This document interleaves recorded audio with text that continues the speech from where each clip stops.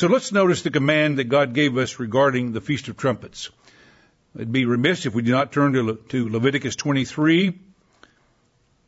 In Leviticus 23, verse 1, it says, "And the Eternal spoke to Moses, saying, Speak to the children of Israel, and say to them, The feast of the Eternal, which you shall proclaim to be holy convocations, these are my feast."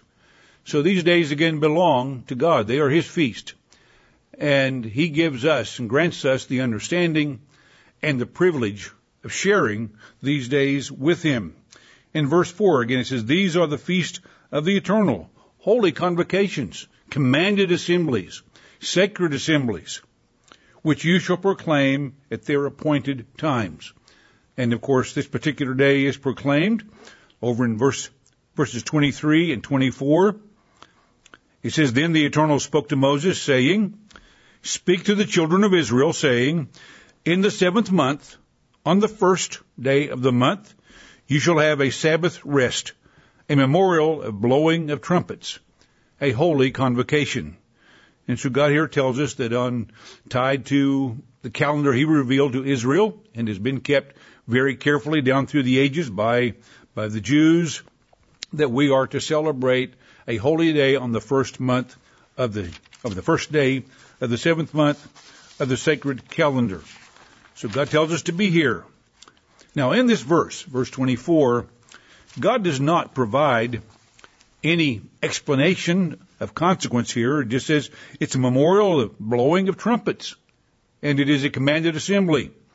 So He doesn't give us too much explanation about the purpose or meaning of this day. So we have to look elsewhere in Scripture to determine its relevance to our lives and its meaning, the meaning of this vital step in God's overall purpose for mankind. In ancient Israel, God had them make special trumpets that were blown on several occasions. And we just referred to it in Numbers chapter 10, verses 1 through 10. We are given there an account of the making of these two trumpets. They're made of silver, and they were made to serve special purposes. All of them were important. And just going through the list, they were made when they were blown, there was to be the time for the general assembly of the congregation of Israel to come together, and they would blow both trumpets on that occasion. And on the occasion where there was to be an assembly or gathering of the leadership of the tribes, that only one trumpet was blown. But also they would blow the trumpets when it was time for Israel to start traveling. They'd be camped somewhere for a period of time, and then it was time to start moving.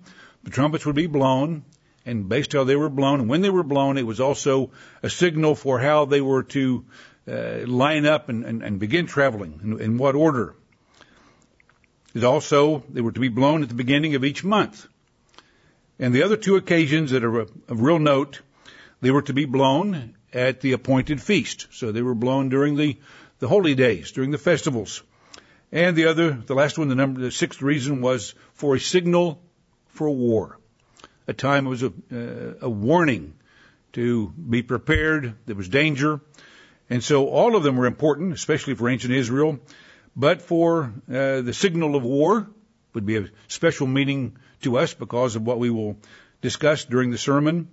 And of course, if they were in ancient Israel to remind people of the feast days. Now we have calendars, and we can easily count the days and the number of the days or the months and know when the feasts are to be held. Essentially, the full understanding of the Feast of Trumpets was not provided until the completion of the New Testament. That was done by the Apostle John. And prior to that, in writings by Paul, we are given some indication of some of the meaning and of what this day represents. Let's notice a couple of them. In 1 Corinthians chapter 15, and we will, of course, refer to this later in the sermon as well, but just to understand the particular time that's affected here by the trumpets, that Paul is used to reveal something that was a prophecy at the time, because the full understanding again was not given until John wrote the book of the Revelation of Jesus Christ, the last book of the Bible. But here in verse 52, Paul writes in 1 Corinthians 15:52, in a moment, in the twinkling of an eye, at the last trumpet. Of course, if it's the last trumpet, that certainly indicates there were other trumpets, at least one more, but as we know, there are several. It says, for the trumpet will sound, and the dead will be raised incorruptible, and we shall be changed. So it talks about one of the events that's going to happen is going to be the resurrection, and it will happen at the last trumpet when it's blown. So we're given there an understanding that clearly that is referring to the end of the age, when Jesus Christ would return. And then also in 1 Thessalonians chapter 4,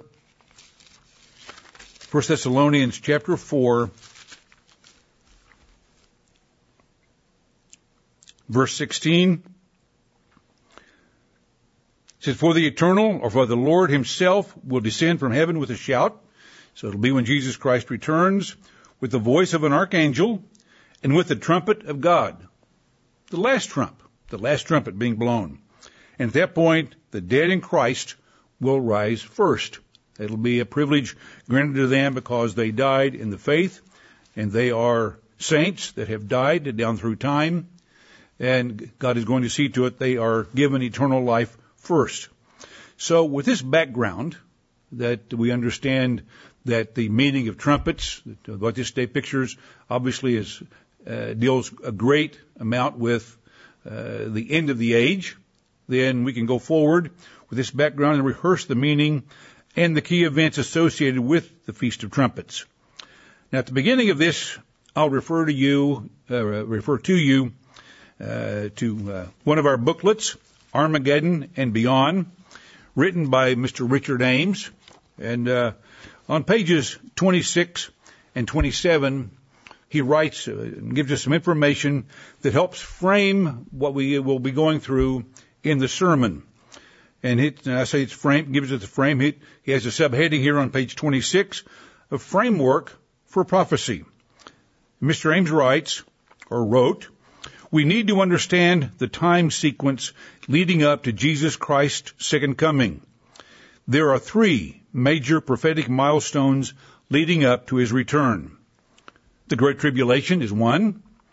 Another one, the heavenly signs. And thirdly, the day of the Lord. These 3 events, he writes, cover a period of about 3.5 years, and there are more than 30 prophecies in your Bible referring to the day of the Lord.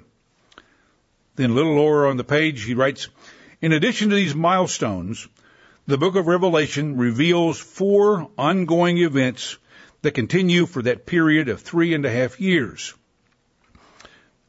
So he says the first event is that Jerusalem is trampled by the Gentiles for 42 months in Revelation chapter 11, verses 1 and 2. The second event is the 2 witnesses prophesying for 1,260 days in Revelation 11, verse 3. The third event is the church's time in the wilderness, which the Bible describes as a time and times and half a time, which is biblical language for 3.5 years. And that's given in Revelation 12, verses 13 through 17. The woman described here in Revelation 12 is symbolic of the church. And then the fourth event is the beast continuing for 42 months in its final revival, noted in Revelation 13, verses 1 through 5. He writes also, the Great Tribulation lasts for about 2.5 years. Next, the heavenly signs shock people all over the world. The heavenly signs introduce the day of the Lord. And the day of the Lord is the prophetic time period of 1 year leading up to Christ's return. So if it's 1 year, then you have 3.5 years. That means that this Great Tribulation period is about 2.5 years, as he noted. So it's in the book of Revelation that we find the detail of the meaning of the Feast of Trumpets at the end of the age. So let's turn there, and we'll begin in Revelation chapter 4.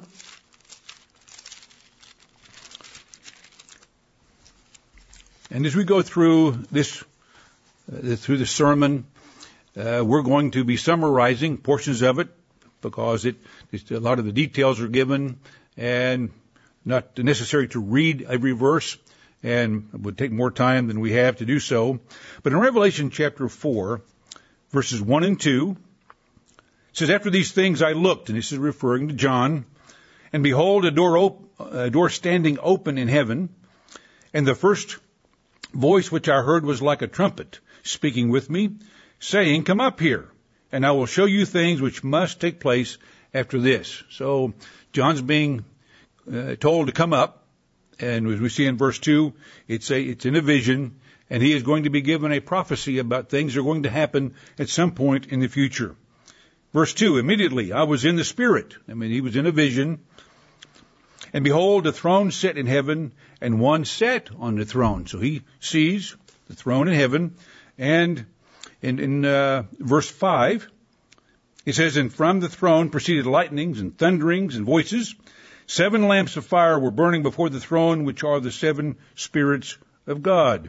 So anyway, John is in a vision, and he's before the throne of God. And then in chapter 5, verses 1 and 2.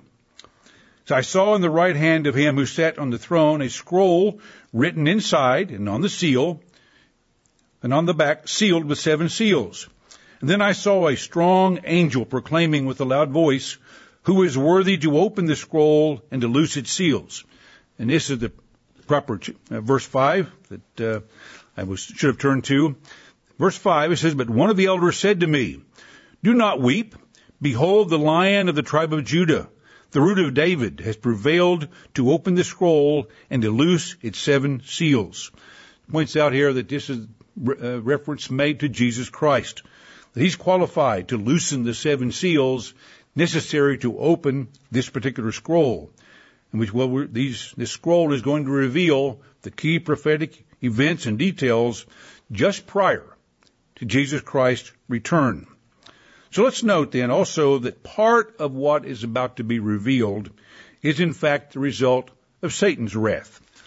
For a moment, let's turn over to Revelation 12. Revelation 12, verse 9. And this particular chapter is one of the inset chapters between the discussion of the woes. Revelation chapter 12, verse 7. "And war broke out in heaven. Michael and his angels fought with the dragon, and the dragon and his angels fought. But they did not prevail, nor was a place found for them in heaven any longer. So the great dragon was cast out, that serpent of old, called the devil and Satan, who deceives the whole world. He was cast to the earth, and his angels were cast with him." Then in verse 12, "Therefore rejoice, O heavens, and you who dwell in them. Woe to the inhabitants of the earth and the sea. For the devil has come down to you having great wrath, because he knows that he has a short time."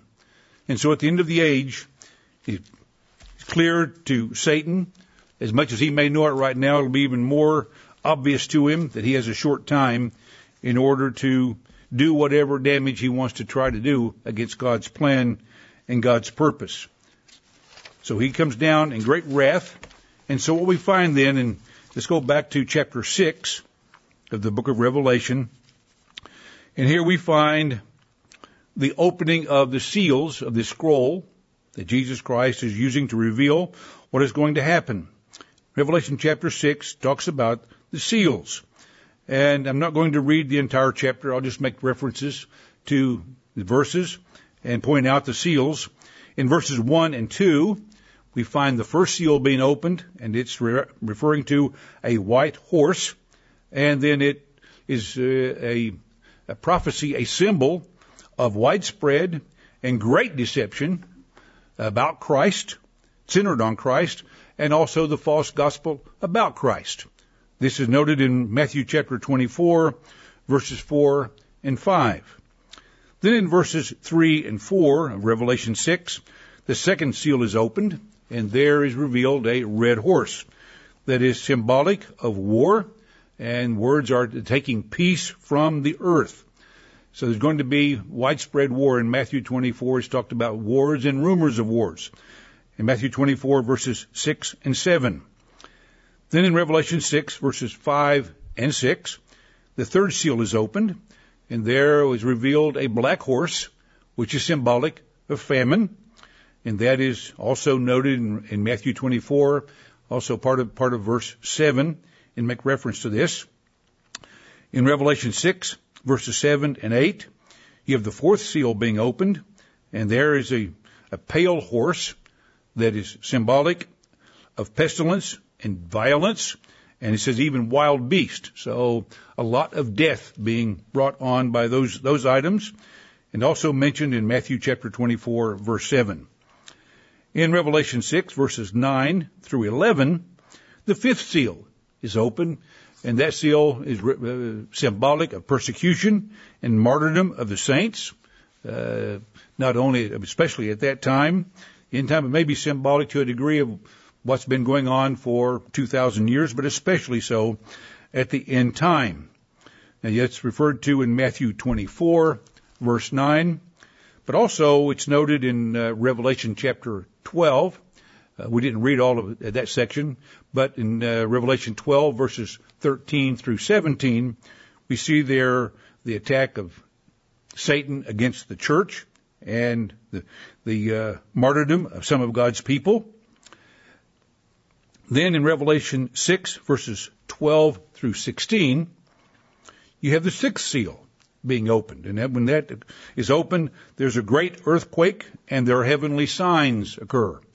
So these things, it's a terrific occurrence on the earth. This great earthquake talks all kinds of and things are happening to the sun and the moon. And of course, that's discussed in Matthew 24, verse 29. So we go through these six seals being opened. And if we read the account and what they mean, that you have a terrible time of death, destruction, wars, famine, pestilence, the like of which, up to that point, was unparalleled. Nothing in the history of mankind will compare to what those 2.5 years will be like. The Bible talks about a great tribulation, and it's going to be a very difficult time for the world at hand. We can think about the kinds of things that we've been through, even for the last 10, 12, 14 months, the kind of havoc it has wreaked upon the earth and is still going on, the kinds of difficulties that civilization has had. So what we'll see here is great destruction, worldwide death, all resulting from Satan's wrath, because he hates mankind. He doesn't just hate God's people, maybe a special vengeance against us, but he is against all of mankind, because all of mankind eventually has a chance to be a part of God's family. And he would do everything he could to destroy that opportunity for any one of us to be a part of God's family. And he's angry because he knows his time is short. So he wreaks great tribulation upon mankind for 2.5 years. Then at the end of chapter 6, verse 17, we here have what is a segue, because we know that, as I mentioned a moment ago, that with the heavenly signs, that is basically an introduction then to the day of the Lord. So Revelation 6, verse 17, says, "For the great day of his wrath has come, and who is able to stand?" So we're transitioning after the heavenly signs. We're transitioning from the wrath of Satan to the wrath of God, to what the Bible calls the day of the Lord. And even as I read in the verbiage from Mr. Ames' booklet, that the day of the Lord is 1 year. I just want to look at a couple of scriptures to reference that. Back in Isaiah, chapter 13, Isaiah 13, and I'll reference verses 6 through 13, but I'll only read 3 of them. Verse 9 refers to, "Behold, the day of the Lord comes, cruel with both wrath and fierce anger." So again, whatever anger wrath Satan had in mind, God also is going to bring a fierce anger and wrath upon mankind. Verse 11, he says, I will punish the world for its evil and the wicked for their iniquity. So he's going to hold the whole world accountable for transgressing his law. Then he mentions in verse 12, I will make a mortal, a human being, more rare than fine gold, a man more than the golden wedge of Ophir. So he points out there's going to be a lot of death that we see what we go through here. There'll be billions of people who will die. And he says there's going to be that the number of people left are going to be few in number. In Isaiah chapter 34, a clear reference to this being this day of the Lord, being a year in time. Isaiah 34, verse 8, for it's the day of the Lord's, or the Eternal's vengeance, the year of recompense for the cause of Zion. So a day for a year, being used there in prophecy. Then in chapter 63, a parallel account, Isaiah 63, verse 4, it says, for the day of vengeance is in my heart, and the year of my redeemed has come. Clearly pointing out this is about God and his day of vengeance, and that it's a time when his servants, those that have been called and those that have been obedient, are redeemed from the earth. We find also then in Jeremiah 25, just a reference to this time. Jeremiah 25,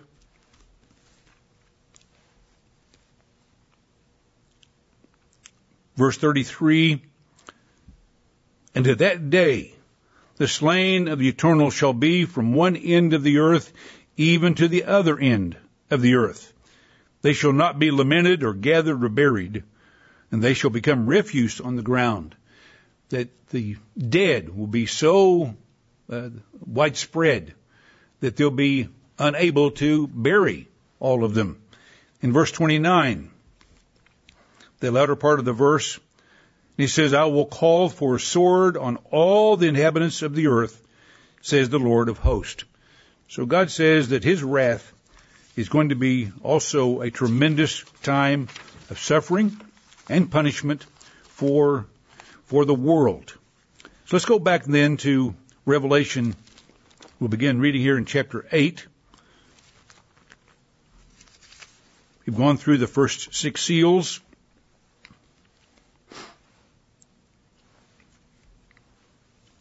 We come into Revelation chapter 8, verse 1. It says, when he opened the 7th seal, there was silence in heaven for about half an hour. And I saw the 7 angels who stand before God, and to them were given 7 trumpets. So this 7th seal consists of 7 trumpets. And as we go through chapter 8 and chapter 9, these trumpets are broken down for us to understand what is taking place. Again, we've gone through the seal, the 7th seal, and now we're going to go through 7 trumpets and what they mean. In verse 6, it says, so the 7 angels who had the 7 trumpets prepared them to sound. It's time to blow. Verse 7, the first angel sounded, and hail and fire followed, mingled with blood, and they were thrown to the earth, and 1/3 of the trees were burned up, and all green grass was burned up. So this is a time without parallel. It says here that we'll have 1/3 of all the trees and all the green grass burned up. And one can only imagine the heat, the smoke that will be forthcoming from all parts of the world. We can see the roar of the flames in what we watch on TV seemingly every year on our west coast, of the wildfires, the fires that go through Washington and Oregon, even in Colorado and Wyoming and California especially, that the havoc they wreak on mankind, on the cities and the living areas of people, and the great damage. So in the fumes, the smoke that the smoke carries out through other areas, and if we think about a third of the trees and all of the green grass being burned up, we're talking about a very, very dangerous time. And in verses 8 and 9, we have the second trump being sounded. The second angel sounded, and something like a great mountain burning with fire was thrown into the sea, and a third of the sea became blood, and a third of the living creatures in the sea died, and a third of the ships were destroyed. So something like a mountain or a huge mass of fire is thrown into the sea. The sea becomes one third of it becomes blood, and a third of all the living creatures in the oceans die. So again, we have incredible stench and pollution of the oceans. A third of the ships are destroyed, and you think, well, a third of them, a lot of those are ongoing through the oceans. A lot of them are docked at harbors, so harbors are blocked, unusable, and you have this massive loss of ability to ship goods from one place to another, and creates a huge lack of foods, things like that, for the people. So major problem, obviously, for the conduct of society as we know it. Then in verse 10, third angel sounds, and we have there a third of the fresh water is befouled and poisoned, and people die from that. There's widespread death, and there's a sense of great desperation. Even as we went through the advent of the pandemic and the huge rush on supplies, on water, on other items, because of the sense of desperation that people had. So with no fresh water, which was one of the items that people wanted, so they wouldn't have to go out and buy it, and maybe the water being a problem as well. So there's a huge problem when there's no fresh water. In verse 12, we have the fourth trumpet is sounded, and the sun and the moon and the stars are affected, and a third of them either don't shine, or there's darkness for a third of the time. And darkness is uncomfortable for people. And extended periods of darkness can be very terrifying. So God is cursing the earth and punishing the earth in that manner. And in verse 13 of chapter 8, he says, I looked and heard an angel flying through the midst of heaven, saying with a loud voice, Woe, woe, woe to the inhabitants of the earth, because of the remaining blast of the trumpet of the three angels who are about to sound. So the next three soundings of the trumpet are harbingers of even greater destruction, greater punishment, greater death, much more difficult than anything they had seen before. So in chapter 9, we have the fifth trumpet being sounded. This is discussed in verses 1 through 11. And this is the first woe. And in the account, we're given the fact that there is a great demonic influence about what happens at that particular time. And there is a large amount of military action. It tells us there that there are going to be 5 months in which men or human beings are afflicted. Very, very deadly time, and the military actions that are taking place. And this is because the demonic action and influence on societies and the nations at large, and especially in the beast power and those that are resisting the beast power. So it goes on for at least 5 months.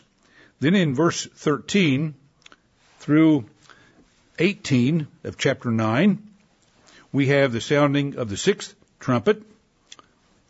And in that particular case, four demons, he says angels, are released from the great river Euphrates. Again, there's great demonic influence taking place. And here we find that there is a lot of death being prophesied. And he says this huge army of 200 million men will be forthcoming and crossing the Euphrates area, and that they're going to kill, it points out, 1/3 of mankind is going to be killed. And if we have in the neighborhood of 7.5 billion today, ever how many or more billion might be added before that time, one would suspect not that much more time. But if you did 1/3 of them, if that's what's left, because there have been a lot of death already. But again, we're talking about perhaps billions of people coming from this particular military onslaught. That can we picture nuclear holocaust? Certainly seems possible, if not likely, because of this trumpet being blown. Then in chapter 11, we finished chapter 9, and we've turned to chapter 11 to understand the prophecy about the seventh trumpet. Chapter 11, verses 14 through 19, the seventh trumpet sounds, and that is the third woe. And here we find what appears to be, especially in verses 17 through 19, what appears to be a summary of what is going to happen over the next few days. Because this is when Christ comes back. It's when he first appears. Verse 15 it says, "And the seventh angel sounded, and there were loud voices in heaven saying, The kingdoms of this world have become the kingdoms of our Lord and of his Christ, and he shall reign forever and ever." So Jesus Christ appears, and there's great devastation to be wrought on this particular time. Then if we move over to chapter 15,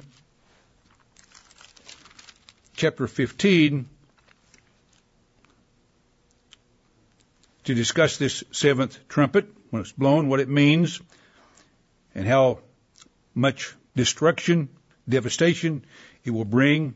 He says, "Then I saw another sign," in verse 1 of chapter 15, "Then I saw another sign in heaven, great and marvelous, 7 angels having the 7 last plagues." So 7 seals. The seventh seal had 7 trumpets. The seventh trumpet is comprised of 7 last plagues. And then the words, these are rather foreboding words. It's written here, "For in them the wrath of God is complete."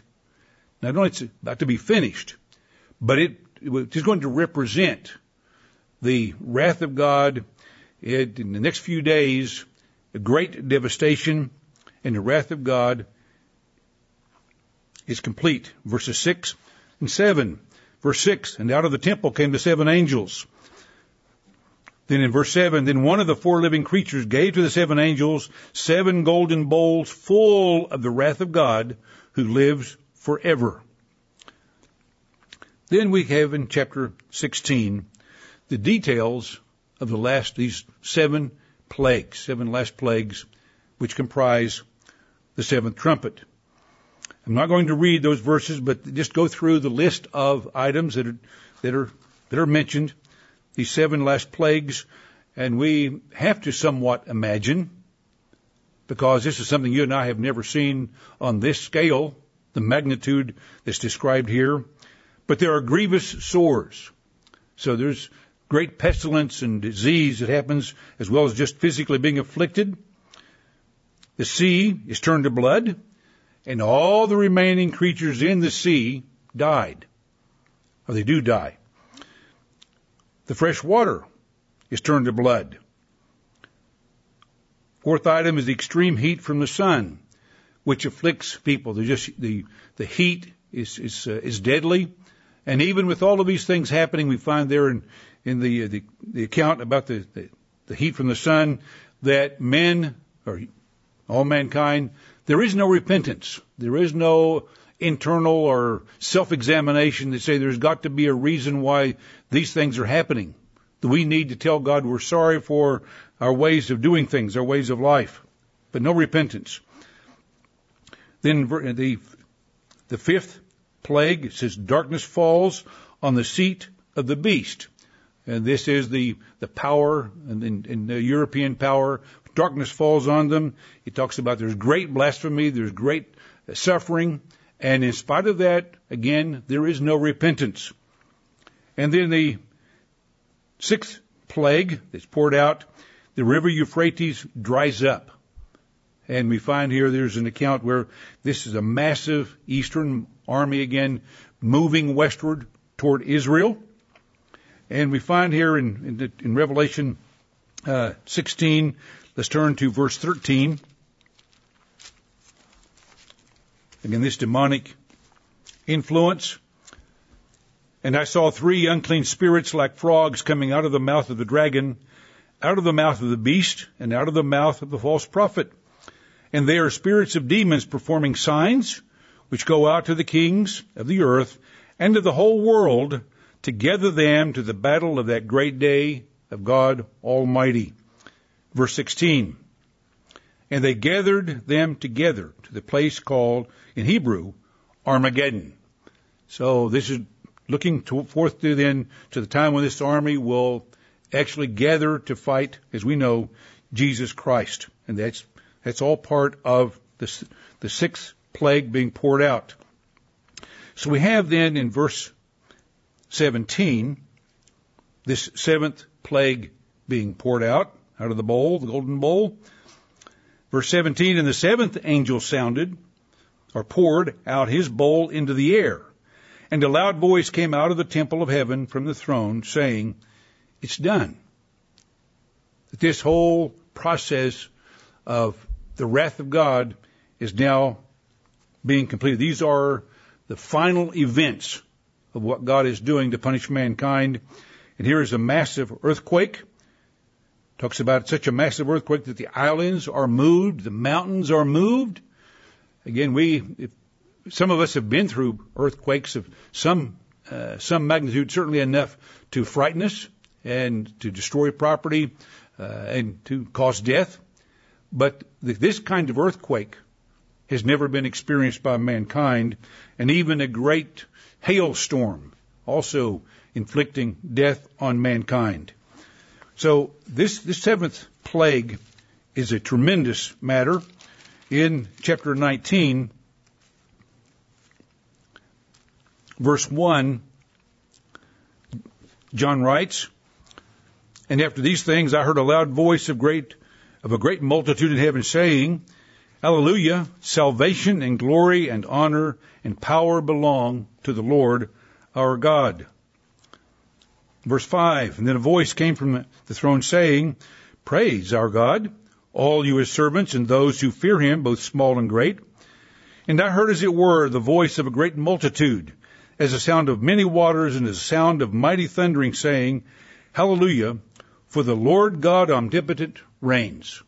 So Jesus Christ is returning, setting up his kingdom, and he is going to reign, going to be in charge. And when he comes back, as we know, there's been this massive army moving toward Israel to do some sort of warfare with the military powers in that area at that time, and they're going to do battle.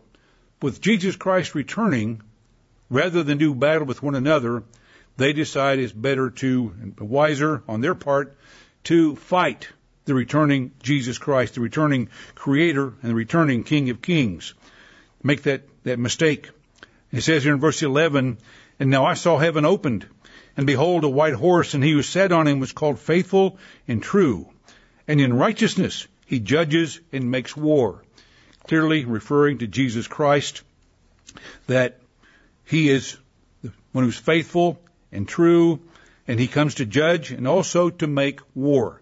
The final battle in order to put down the rebellion of mankind and put away the way of Satan as he sets up his kingdom.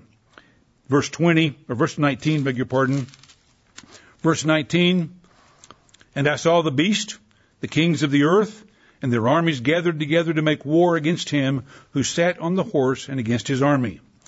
Then the beast was captured, and with him the false prophet, who worked signs in his presence, by which he deceived those who received the mark of the beast, and those who worshipped his image. These two were cast alive into the lake of fire, burning with brimstone. And the rest were killed with the sword. So there's this massive army. And if it's 200 million men coming from the east, moving westward, and they're going to fight a military force that had been their plan, there's another huge military force that is part of this rebellion against Christ. And so many millions of soldiers, human soldiers, are killed with a sword which proceeded from the mouth of him who sat on the horse, and all the birds were filled with their flesh. So too many to bury, huge carnage goes out.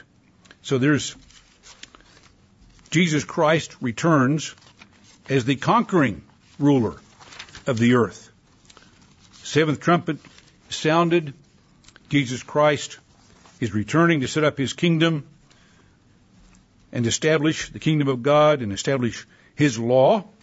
And of course, when that seventh trumpet sounded, we have a very important event that I've not overlooked, but in terms of when it happened and what happened, it'd be better to discuss this now that Christ is setting up his kingdom. But noting what happened when the seventh trump sounded was another momentous event that occurred for each of us. It was momentous. It will be momentous.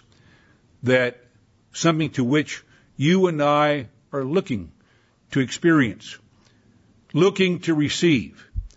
And we are staking our lives on this understanding that we are denying the world, we are serving God, because we are in fact looking for another country, another life. So let's review the things and take a few verses here to review what God has told us will happen for all of us, recognizing that such a huge time as this is at the end of the age, something that we pray for God's kingdom to come. We want this world to change. We want to be a part of his family. But with what we've just read, very quickly I realized a survey that in some ways hardly does it justice to understand just how much suffering is awaiting mankind.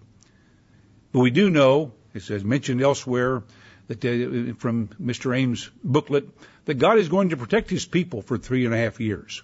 When all of this comes to pass, those of his chosen servants that are counted worthy are going to be watched over and protected and defended, so that when Jesus Christ returns, they will be able to be changed into spirit beings. And that's what we find here in several verses.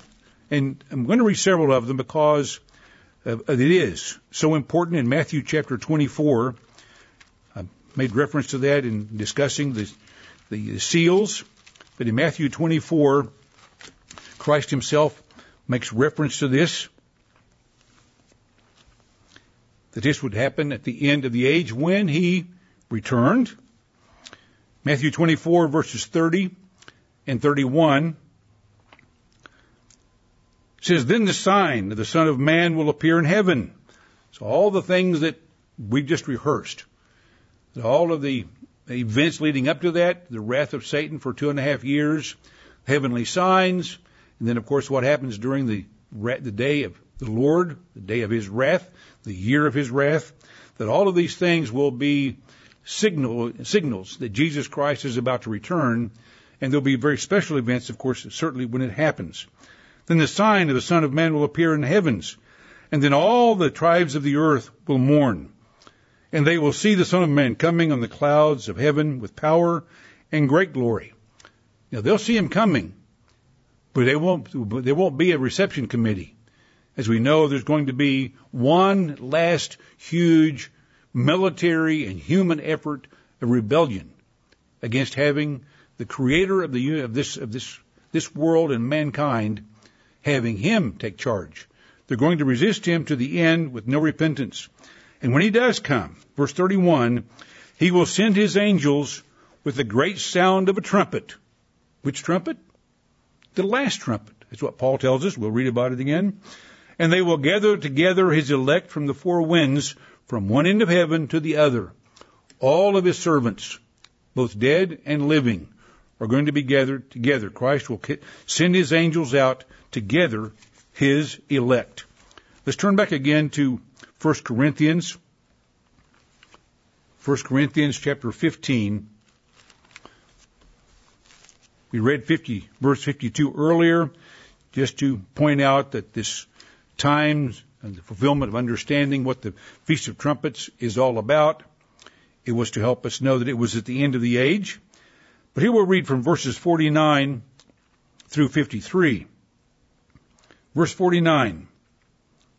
And as if we have borne the image of the man of dust, like Adam, we shall also bear the image of the heavenly man, the image of God and Jesus Christ. Now this I say, brethren, that flesh and blood cannot inherit the kingdom of God, nor does corruption inherit incorruption. There are those who believe, I suppose, and teach that the kingdom of God is here now. It's in men. It's in his what they believe is his church. But God says that can't be. He says that flesh and blood cannot inherit the kingdom of God. It cannot consist of human beings.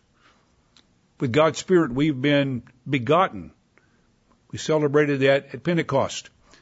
We've been begotten as children of God, and we live this life in obedience and in service to God and doing His work. And all of that is in anticipation, anxious anticipation, to be born into that family, knowing that we can't do that, as it says here, in the flesh.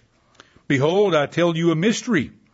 We shall not all sleep, but we shall all be changed. In a moment, in the twinkling of an eye, at the last trumpet. For the trumpet will sound, that's the seventh trumpet. The trumpet will sound, and the dead will be raised incorruptible, and we shall be changed. That's what you and I are living now in hopes of experiencing. Our way of life of serving God and doing His work because we want to be changed. And this corruptible, this human flesh, this very corruptible human flesh, the weaknesses, the disease, the illnesses, the accidents, and the suffering, because we experience much of what the world experiences. What we go through, Peter tells us, is what the world goes through. We have to go through that, though, with understanding, with knowing why. There is a reason behind the things the trials we have to experience, that we are going to prove to God we're willing to serve Him and obey Him regardless of the circumstances. And if we do, this corruptible must put on incorruption, and this mortal must put on immortality. And again, this mystery, that because you and I have never experienced this, we've never been changed from mortal to immortal. We don't know what it's like to be incorruptible. But not only physically, but spiritually, having the mind of God literally, and having the same character, being born of that character. In 1 Thessalonians chapter 4,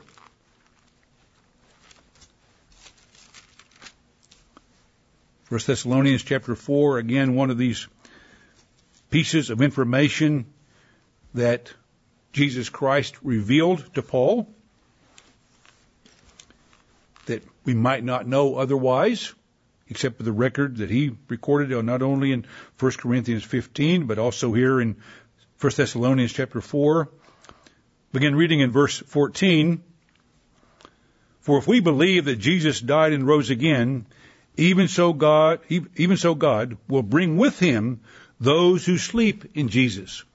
So when Christ comes back, He's going to be bringing His changed servants, those that have been resurrected and those that have been made spirit beings, are going to be brought back with Him. We're going to meet Him in the air, it says here. For this we say to you, by the word of the Lord, this is by the word that has been given to me. This is what Christ says, not just Paul, revealed to Paul, that we who are alive and remain until the coming of the Lord will by no means precede those who are asleep. So we're not going to be first.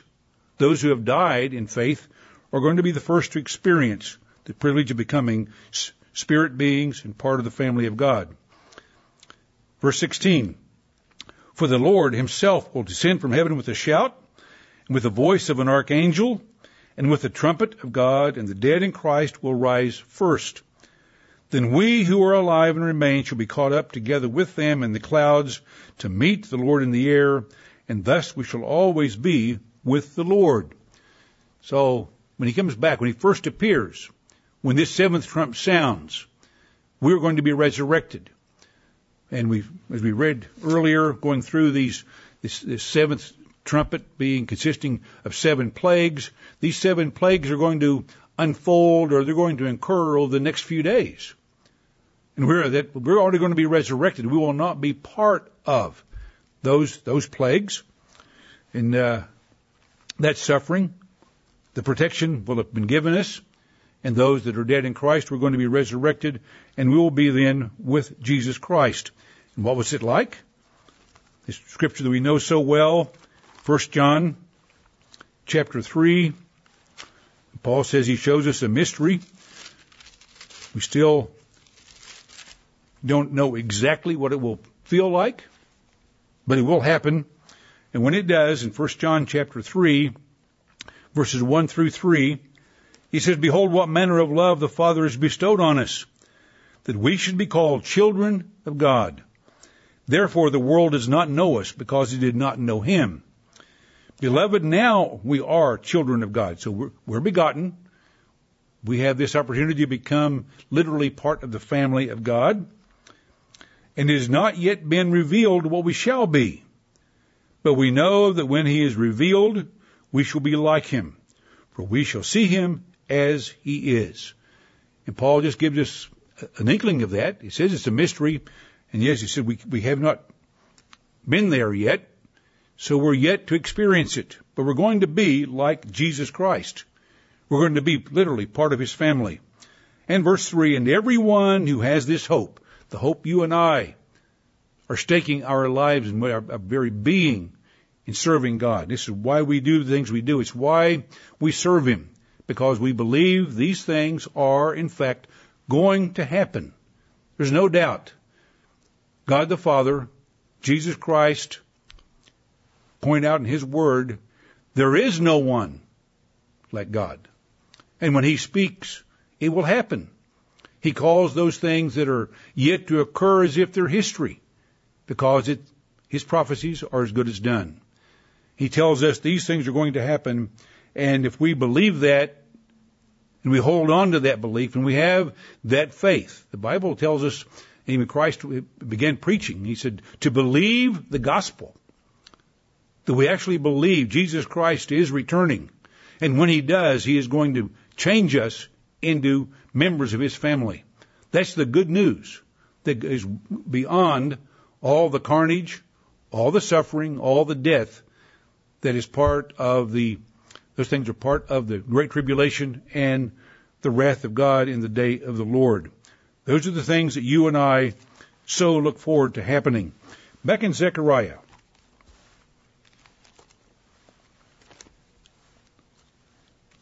Zechariah chapter 14.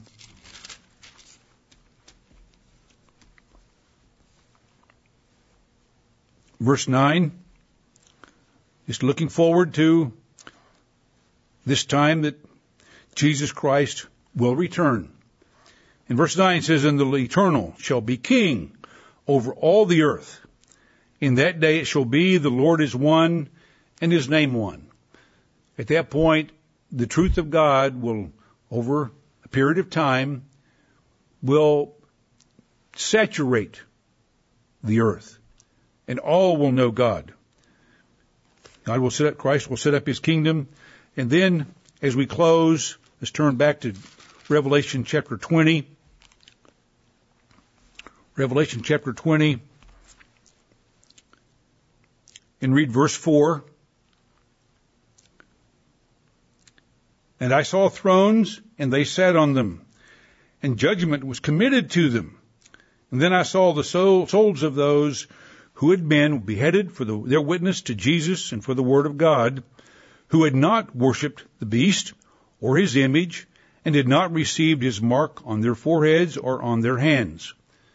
So this is just representative of all of those saints who lived in this life from Adam on down, those chosen ones that God called. And as Peter tells us, in whom he put his spirit, Abraham and Isaac and Jacob, or Israel and Moses and the prophets. He tells us that God's spirit, which Spirit Christ, was in them. So they were part of they will be part of that family. And these are representative or symbolic of all of those that have served God, and especially the ones who have died being faithful to God during all this time. And it says here then, looking to all of us that are part of that resurrection. When Jesus Christ comes back and the seventh trumpet sounds, and we are with him from then on, and it says they lived and reigned with Christ for 1,000 years. And that's part of the next story. One of the parts. Obviously there are great and dramatic, inspiring, exciting events yet to come. This is not the end. It is simply a very sobering time. When we pray for God's kingdom, we also have to realize these things are going to come to pass. And it will be a very indescribable time for the whole world. And we should be doing all we can to, as it says in 1 John chapter 3, verse 3, purifying ourselves because of what we are trying to achieve. We believe the gospel, we believe in the return of Christ, then we are working to change and qualify so that God will count us worthy to be made part of that family. And this is obviously an exciting time in looking forward to the resurrection on our part, becoming part of the family of God. But again, the story doesn't end there. There are other dramatic events yet to unfold. And that's a story yet to be told beginning in just a few days and later this month in God's Word, and look forward to observing all of those things as well. But hopefully we understand what a dramatic time this will be during the Feast of Trumpets. And when these things happen, when we see these things happening, even leading up to it, for that matter, to the Great Tribulation, it tells us that we should look up. We should anticipate this. We should have a great anticipation, a yearning for it to come to pass. Because these things begin to happen, to look up, because our redemption draws near. Godspeed the day that Christ comes back.